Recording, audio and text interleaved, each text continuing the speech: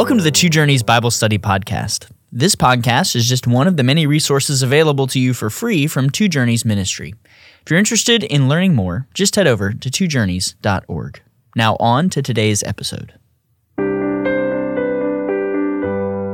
This is episode 17 in our 1 Corinthians Bible Study Podcast.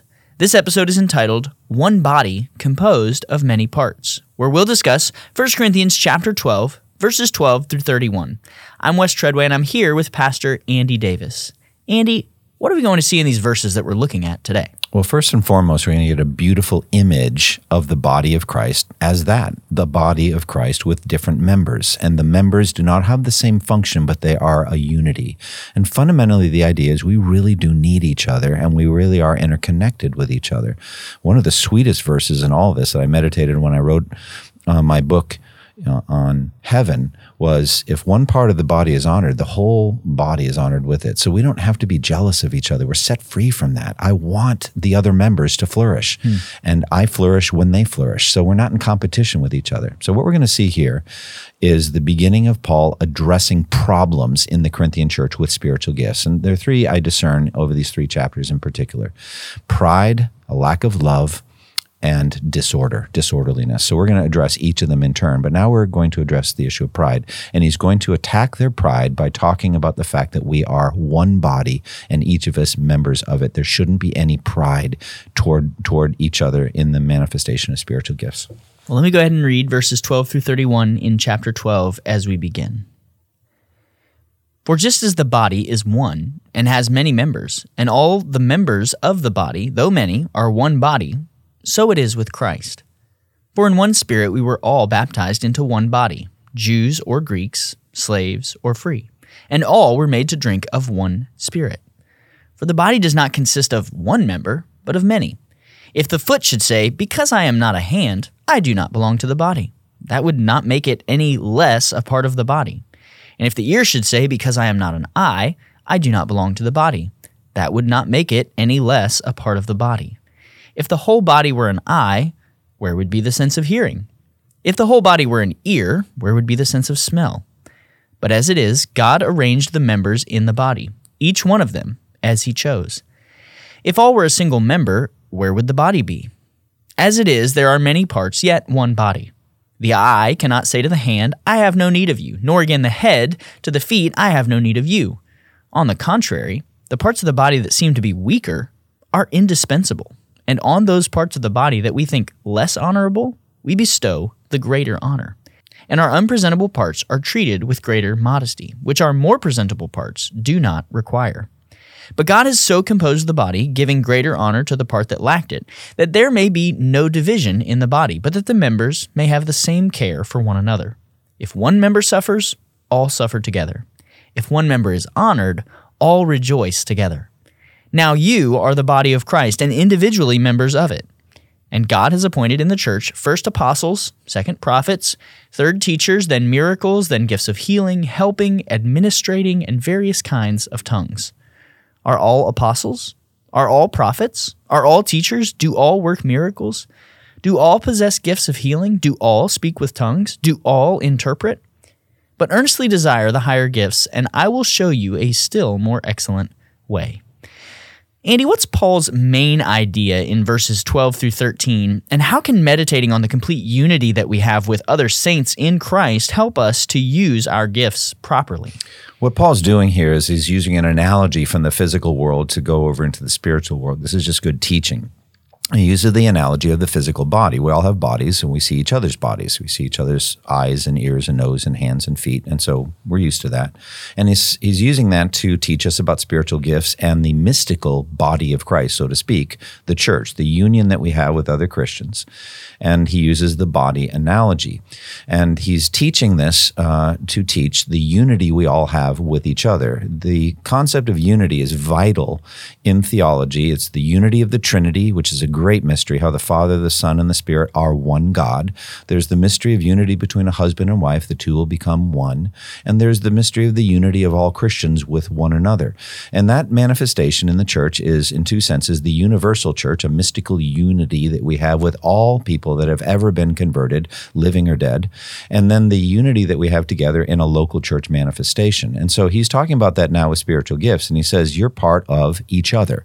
And he's using it to destroy pride, as I said at the beginning of this podcast. He wants them to understand how one we are together. We're not in competition with each other. There should be no pride. So he uses the analogy of the human body to teach about our roles in the church. What does verse 13 then teach us about baptism, and what does it mean that we were all given the one Spirit to drink? Yeah, this is a very important verse for me in understanding water baptism, actually. 1 Corinthians 12:13 is vital as I teach people who I'm about to baptize, what is water baptism? I believe, based on John the Baptist's ministry and the water baptism he did, and then the promise that one would come after him greater than he. And why is he greater? Because his baptism is greater than mine. I only baptize in water. He will baptize you with the Holy Spirit. And so baptism means immersion. And so Jesus came along and he immerses us in the Holy Spirit. And that, I think, is a picture of conversion, especially here in this verse. In 1 Corinthians 12:13, it is by the Spirit we were immersed into Christ. By the Spirit, we were immersed into the body of Christ. And so fundamentally then, water baptism, actual physical water baptism, is a picture of a Spirit baptism that has already happened if you're a genuine Christian. Now, we are Baptists, and what that means is we're only going to baptize people we believe have already been Spirit baptized into the body of Christ. We are going to give an outward and physical manifestation in the physical water of a Spirit baptism we believe has already taken place. And how do we know it? Well, going back to verse 3, no one can say Jesus is Lord except speaking by the Spirit of God. And so if they can say Jesus is Lord and believe in their heart that God raised him from the dead, we're going to accept them as Christians. We'll ask a few other questions, but we're going to accept them as Christians, and then we'll do water baptism. And that water baptism doesn't save anybody. It's not required to go to heaven, but it is commanded in the Great Commission, and it is a picture of a Spirit baptism that Jesus has done, immersing individuals into himself. Now, concerning the second half of your question, he's given us the Spirit to drink. I think it goes back to the woman at the well, and Jesus said, everyone who drinks of this water will thirst again, but whoever drinks of the water that I give him will never thirst. Indeed, the water that I give him will become in him a spring of water welling up to eternal life. The idea is one of life. We need water to live, and then one of refreshment, of satisfaction, of reviving our strength, of the ability to produce fruit, like you could think of a field, and then the rains come and enable it to bear harvest. And so it's the blessing of God poured out on an individual, refreshing them and giving them life, and in order and enabling them to bear fruit. Also, Jesus said in John 7, if anyone is thirsty, let him come to me and drink. So that's come to me for life, come to me for satisfaction. But then he keeps saying, whoever believes in me, as the scripture has said, streams of living water will flow from within him. So that's water going out from us. The idea then is, as we're immersed in Christ, we're able then to be a conduit of blessing to other people. We're able to give them the gospel if they're lost, and give them teaching and blessings of the Spirit that refresh them. So that's a beautiful picture. We're all given the same Spirit to drink. Why do you think Paul is so desirous of teaching the diversity of gifts and roles in the body of Christ in verse 14? And how does understanding this diversity help us to serve better? All right, so he's trying to get at difference or diversity within unity. This is very clear in Ephesians 4. He says there's one Lord, one faith, one baptism, one God and Father of all, who is over all and through all and in all. But to each one of us, grace has been given according to the measure of Christ. That's spiritual gifts. So it's one, but. So but goes in a different direction. So what we got is unity and then diversity. And the diversity is spiritual gifts. We have different roles to play. And what was happening is, because of those different roles, people were being prideful, they were being arrogant, and others were denigrating their own role. So we're going to see the opposite errors. We're going to see somebody saying, I don't belong because I'm not a prophet, because I don't speak in tongues, I'm really not part of it. And so they're not using their gifts. Conversely, those that are speaking in tongues and are prophets, they're up front and they say, I don't need you. And Paul's getting at both of those errors. Don't say, I'm not part of the body if I'm not a showy upfront person. Conversely, if I am a showy upfront person, don't be arrogant toward people who aren't and think you're better than them. So the body analogy is we are one body, but we have different roles to play. So let's deal with the first of those wrong attitudes that Paul seeks to address here in verses 15 through 20. Why is it harmful for someone to say, because I do not preach or serve in some famous or visible way, I have little or nothing to contribute? I mean, that seems humble. Yeah. What's wrong with that attitude? Well, it's wrong because the manifestation of the Spirit is given for the common good and for the building up of the body of Christ to full maturity. Everybody needs to do their work. There's no superfluous things. If someone's not doing their job, something's lacking in the overall growth of the church. I'm going to go to the two journeys. The individuals will not be growing appropriately or apace in holiness, personal holiness, and they will not be sharing the gospel and winning the lost as they should. As a healthy church is functioning and all the gifts are flowing and people with the gifts of giving are giving to those that are needy and people with the gifts of hospitality, all that whole thing's running well. And a lost person comes into that, says, I've never seen anything like this. By this will all men know that you're my disciples if you love one another. Spiritual gifts are manifestations of love. That's why we're going to go to the love chapter. They're ways of showing love. If they're not functioning, something's defective. Imagine, for example, all of the people with the gifts of hospitality thought, I'm not part of it. I don't have prophecy or tongues. I'm not doing hospitality. Well, then you don't have any of that going on. The church will be defective. And so we can't have that. You can't say, because I'm not X, I'm not really included here. I'm not part of the team. So that would be you thinking too lowly of yourself, all right? Paul says in Romans 12, you should not think too highly of yourself. We'll get to that later in this same section. Don't think too highly of yourself, but don't think too lowly of yourself either. Don't think, if I don't have this gift, I don't really have a role to play. What point does Paul make in verse 17 to counter this false humility? Yeah, he says the different parts of the body are given to do different functions, like going back to hospitality or the gift of giving or administration. I mean, you think about all the things. I look at the gifted people in our church. Let's take an event that we want to have in the fall. We have a church-wide picnic. Now that picnic is a social time in which there's a cookout, there's all kinds of food that people bring. There's a potluck aspect where people bring desserts or bring entrees. We have hundreds of people that come to this thing. You look at everything that needs to happen for that, okay? You got like forks, knives, and spoons, plastic forks, knives, and spoons, and plates, and tables. And tablecloths would be nice, make it look nice.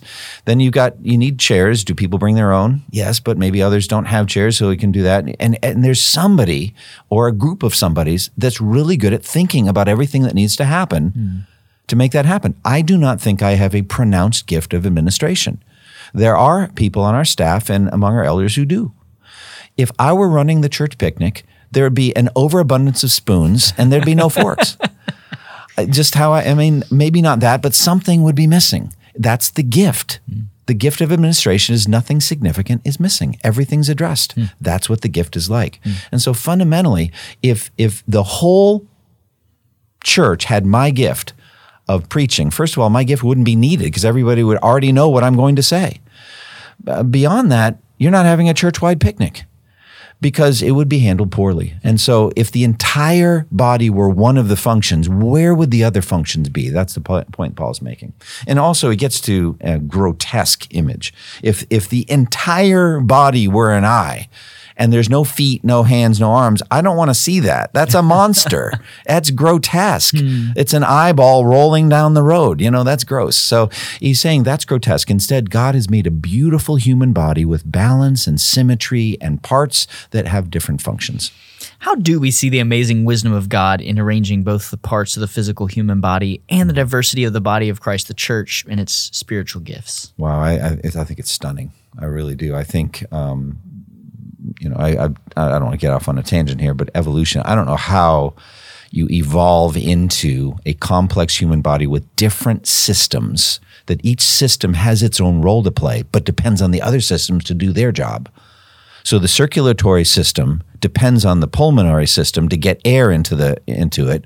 The digestive system does its job to give nutrients to every cell in the body just so it stays alive. On and on it goes. How these things evolved, I'll never know. But just even what I'm getting into, those major systems, the neurological systems, the skeletal system, the muscular system, the nervous system, all of these things have a role to play. Now, Paul's he's using language of externals. We can see hands, eyes, ears, mouth, but we know that behind that there are systems. It's stunningly complex. And it's a marvel. I praise you because I'm fearfully and wonderfully made. Well, Paul's taking that analogy and bringing it over to the church. The church also is fearfully and wonderfully made. And Paul talks about in order that in coming ages, the powers and principalities may see the wide diversity of the plan of God in the body of Christ, the skillful arranging of the sovereignty of God in building the church of Christ. Some of that's coming home with these spiritual gifts. Now, though we would not say that the sense of smell is maybe as important as eyesight, we understand how impoverished our experience of the world would be if we never caught the scent of, let's say, a rose or our Thanksgiving dinner with our family. How does this relate to the varying importance and significance of spiritual gift ministries? Right. Some people, I don't know how they do it, but they go through the five senses and say, what percentage of the knowledge of the surrounding physical world do we get through our eyesight, through our ears, through our nose? And, it's huge on eyesight.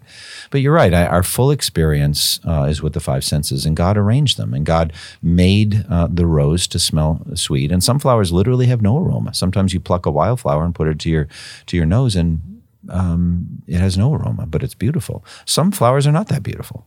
Some of them are very simple, and I don't think most people think of dandelions as a beautiful thing. I think if you brought your wife a bouquet of dandelions, I think she might be offended. It's just kind of how they are, but it's just different. And so the world is made up of different physical things that come at our bodies in different ways, and God's given us the five senses to experience them in a beautiful way. And so he made the tongue with its regions of taste buds to taste sweet and bitter and sour. And those are just simple words, just like colors like red, blue, green. They're hues. So also there are different flavors such as papaya or pineapple or banana, different fruits. It's just marvelous. And God did it because he loves us, the diversity of it. And so also with the body of Christ, he's given us different abilities to a different degree. I think different local churches have different arrangements of the gifts, and they have different roles to play in the overall plan of God. It's really quite remarkable.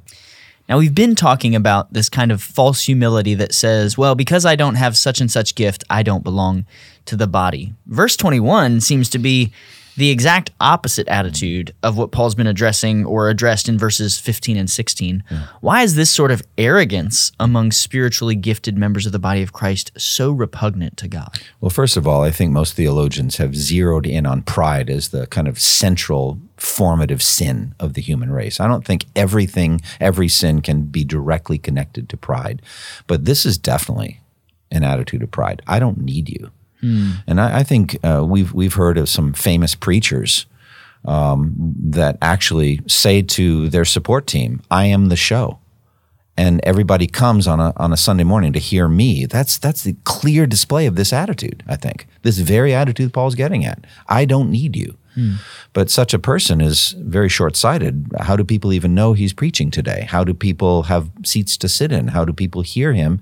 Because the AV guys are doing their job. How are they made to feel welcome? Where do they put their cars before they ever get in the place? It's just arrogance. Instead, we ought to be deeply humbled. You ought to realize, remember those three questions in 1 Corinthians 4:7. Who makes you different than anyone else? Right? That fits into this chapter, doesn't it? God does. It's God that arranges the parts of the body as he wills. Who makes you different than anyone else? And what do you have that you didn't receive? That's spiritual gifts, isn't it? Every gift you have was given to you by God. And if you did receive it, why do you boast as though you did not? That fits in perfectly with this chapter, isn't it? These people are arrogant. They're saying, I don't need you. Oh, but they do. Oh, they do. And they need to recognize it. So I think a local church and the elders, for me as a senior pastor, that you can say from your heart to a brother or sister in Christ, I need you. I'm grateful for you. Your ministry means something to me. I cherish you. and people really believe it because it's coming from the heart, that's unifying. That's not divisive. That doesn't create bitterness. That creates a feeling of, hey, I want to do even better. Yeah. I want to use my gift all the more. So this humility that says, I need you, we need each other, I'm thankful for what you do, that is a Christ-like attitude. In verses 22 through 26, Paul starts to address less presentable or more presentable parts. How does the fact that the physical body's less presentable parts are treated with special modesty, how is that an illustration of the way we honor weaker members of the body of Christ? Right. So I think at least we can say, it's obviously a bit of an awkward image. He's talking about undergarments and clothing, unpresentable parts so that they're not seen. But I think the idea here is this. There is no member of the body of Christ that's superfluous or not needed or can be discarded with no concern. Jesus dealt with everyone with tremendous seriousness. You think about the 12-year-old daughter of Jairus and how he went and raised her from the dead, said, Talitha cum, and he loved her. He treated her gently. Think about lepers. Think about old people, men, women, didn't matter. If you're human, you have value, you have worth. If you're redeemed, you've been given immense worth by the blood of Christ. And so the idea is that we're going to treat everyone with special honor. And there's going to be some people that really, honestly, can't contribute much. I mean, maybe it's end-of-life issues. Maybe they're in a nursing home, and they really aren't going to be able to do much. Maybe they have Alzheimer's, and they're going to be given a kind of a special honor and a special care and special physical provisions, and cherished and spoken of well. They're going to get special treatment. Their needs are going to be covered in ways that the rest of us, we're expecting them to care for their own needs. We're expecting them to raise the spoon to their own mouth. But there are going to be people that literally can't. And so we're going to give them a special consideration. So that's the way I read it. The idea here is there is no superfluous member of the body of Christ, and there's some that are going to need special treatment, some special honor given to them. And that's what Paul's talking about here. Why is the idea of unity and humility and mutual honoring that's expressed in verses 25 and 26 so vital to a proper understanding of spiritual gift ministries? Well, I alluded to this earlier in the podcast, but it was a beautiful insight that I had on the issue of rewards and heavenly experience of rewards. Rewards are about heaven. That's where we get them. We don't want them here on earth. You don't want to be rewarded now. That's the whole point of the Sermon on the Mount in Matthew 6. He didn't want you to be rewarded in full now. And so in heaven, we're going to receive our rewards. Well, how are other people going to feel about my rewards? Well, in heaven, you're going to be thrilled at my rewards, and I am going to be thrilled in yours. And I will not be jealous of you because I'll be done being jealous forever. I will not be arrogant because I will be done being arrogant forever. There will be no jealousy and no arrogance. Instead, as one body of Christ, we are all going to rejoice in the honors given to brothers and sisters in Christ. The more we think about that now, the better it will be. We will not be in competition with each other. My job toward you, Wes, is to make you as rich as possible, however I can do that, on Judgment Day. I do it by teaching the Word and pointing the way from the Word of God. You do the same for me by inspiring me, the way you lead worship, the way you help me and encourage me and lift up my flagging spirits by your gifts, help me want to keep going. You're helping me store up treasure in heaven. So we're not in competition with each other. Same thing with other churches, other pastors. I want them to do well. I want them to preach right doctrine. I want them to be healthy. I want them to be flourishing. I want them to lead lots of people to Christ. And so I think 1 Corinthians 12:26 is a powerful image and a powerful remedy to the competition and divisiveness and arrogance that we see sometimes among people. What point does Paul return to in verse 27? He goes back to the body of Christ and says, we're all members of it. If you're a Christian, you're part of the body of Christ. So let's go back, let's center on this, and let's kind of sum this whole thing up. If you are a member of the body of Christ, you have a role to play. You need to play it. Don't think too highly of yourself, and don't think too lowly of yourself. Play the role God has given you to play. Now, verse 28 is a bit interesting as we get a listing of gifts. What should we make of this listing of gifted roles and the order of them in verse 28? Okay, this is one of my times to say, I don't know. But I think just like Ephesians 4, he gave some to be apostles, some to be prophets, some to be evangelists, and some to be pastors and teachers. Those five all have clearly the delivery of the Word of God. Apostles and prophets deliver the Word of God. And evangelists take the Word of God to distant regions, and pastor teachers apply it to local churches. So that's a delivery system of the Word of God. I think we get the same ordering here. Now, the prophets listed here after apostles in redemptive history then must be New Testament prophets that come along based on apostolic testimony. Realize they didn't have Matthew, Mark, Luke, or John yet. They had a collection of stories that were told by eyewitnesses. Luke went around and collected those stories to write his gospel. But you have those apostles were eyewitnesses of the Lord's majesty. Then second generation people came along who were prophets, and they added some doctrines. They added some information. If they're good prophets, right prophets, not false prophets, they added doctrinal insights. And so therefore the apostles and prophets are developing the New Testament theology. As long as they're doing the right thing, the New Testament theology is being built in the days before the New Testament itself was written. And so apostles and prophets are the first two. And then teachers come along and they unfold the ramifications logically of the Word of God that has been delivered by apostles and prophets. So that's how I understand the first three. Then after that comes a bunch of other things. And that's basically how I read the ordering here. How are verses 29 and 30 a renewal of earlier themes in this chapter? And what is Paul's point here as he nears the end of chapter 12? Well, he's saying, look, we don't all have the same gifts. So he's expecting the answer, no. These are rhetorical questions. Are all apostles? No. Are all prophets? No. Are all teachers? No. Do all work miracles? No. Now, here's an important statement. Do all speak in tongues? Now, the charismatic movement sometimes said if you don't speak in tongues, you haven't received the gift of the Holy Spirit yet. I understand why they say that from some specific passages in the book of Acts, but it's just not true. If you don't have the Spirit of Christ, you don't belong to Christ, Romans chapter 8. So it is not true that everyone speaks in tongues. Paul will say in chapter 14, I speak in tongues more than any of you. So he spoke in tongues. But here he's saying, but not everyone does. And yet they're Christians. So you can not speak in tongues and still be a fruitful, Spirit-filled Christian. So I think that's an important statement. But the big picture, what he's saying is we don't all have the same gifts, and yet we're all part of the same body. Andy, what should we make of Paul's final word in verse 31? And what final thoughts do you have for us on this chapter? Well, it comes down sometimes to a translation. One translation says, you should, or he's commanding them to eagerly desire the greater gifts. In others, he says, but you are desiring the greater gifts, which is the problem. You know, people are wishing they had the upfront gifts, and if they don't get them, they don't feel like they're part of the body. So it does make a difference how you translate it, and either of those fits in here well. If he's saying you should desire gifts you don't have yet, that's a pretty significant insight. You know, what that teaches me is it's at least possible that you don't get all your spiritual gifts at conversion. It's not just a matter of discovering a package that was originally given to you.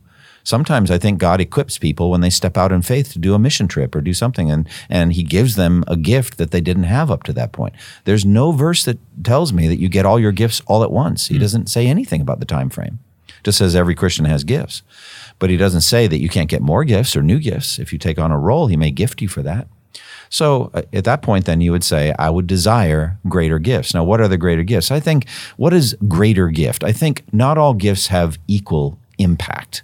I think the most impactful thing in the life of the church is the preaching of the word. The public preaching of the word is the most influential thing in a local church. I think most people, thoughtful people, would say that. And I'm not saying it because I'm a preacher. It's just because it's true. It primes the pump for everything. And so that's a greater or more impactful gift than, let's say, the gift of hospitality or administration. Now, all of them are important, but it could be you should earnestly desire gifts that will have the maximum impact. Or within your gift set, you should earnestly desire to be greater and greater at that gift. That could be it as well. And he's going to go from this into the most important aspect of all, which is love. We'll get to that next time. Andy, what final thoughts do you have for us on this passage that we've looked at today? Well, like we said in the last podcast, this whole teaching here is fundamentally that you should discover your spiritual gifts, develop them, and deploy them, use them. But in this section, it's like do it with humility and don't think too highly or too lowly of yourself. Get in there and use your gift and esteem the body of Christ, esteem others. Be genuinely thankful for the people around you and for their spiritual gifts.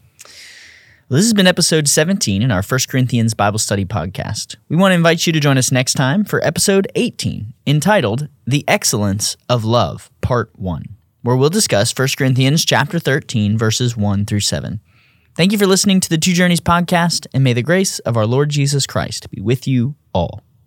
Thank you for listening to this resource from twojourneys.org. Feel free to use and share this content to spread the knowledge of God and build His kingdom.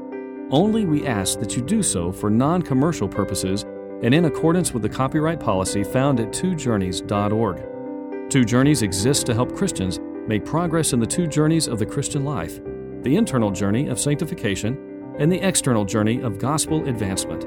We do this by exporting biblical teaching for the good of Christ's church and for the glory of God.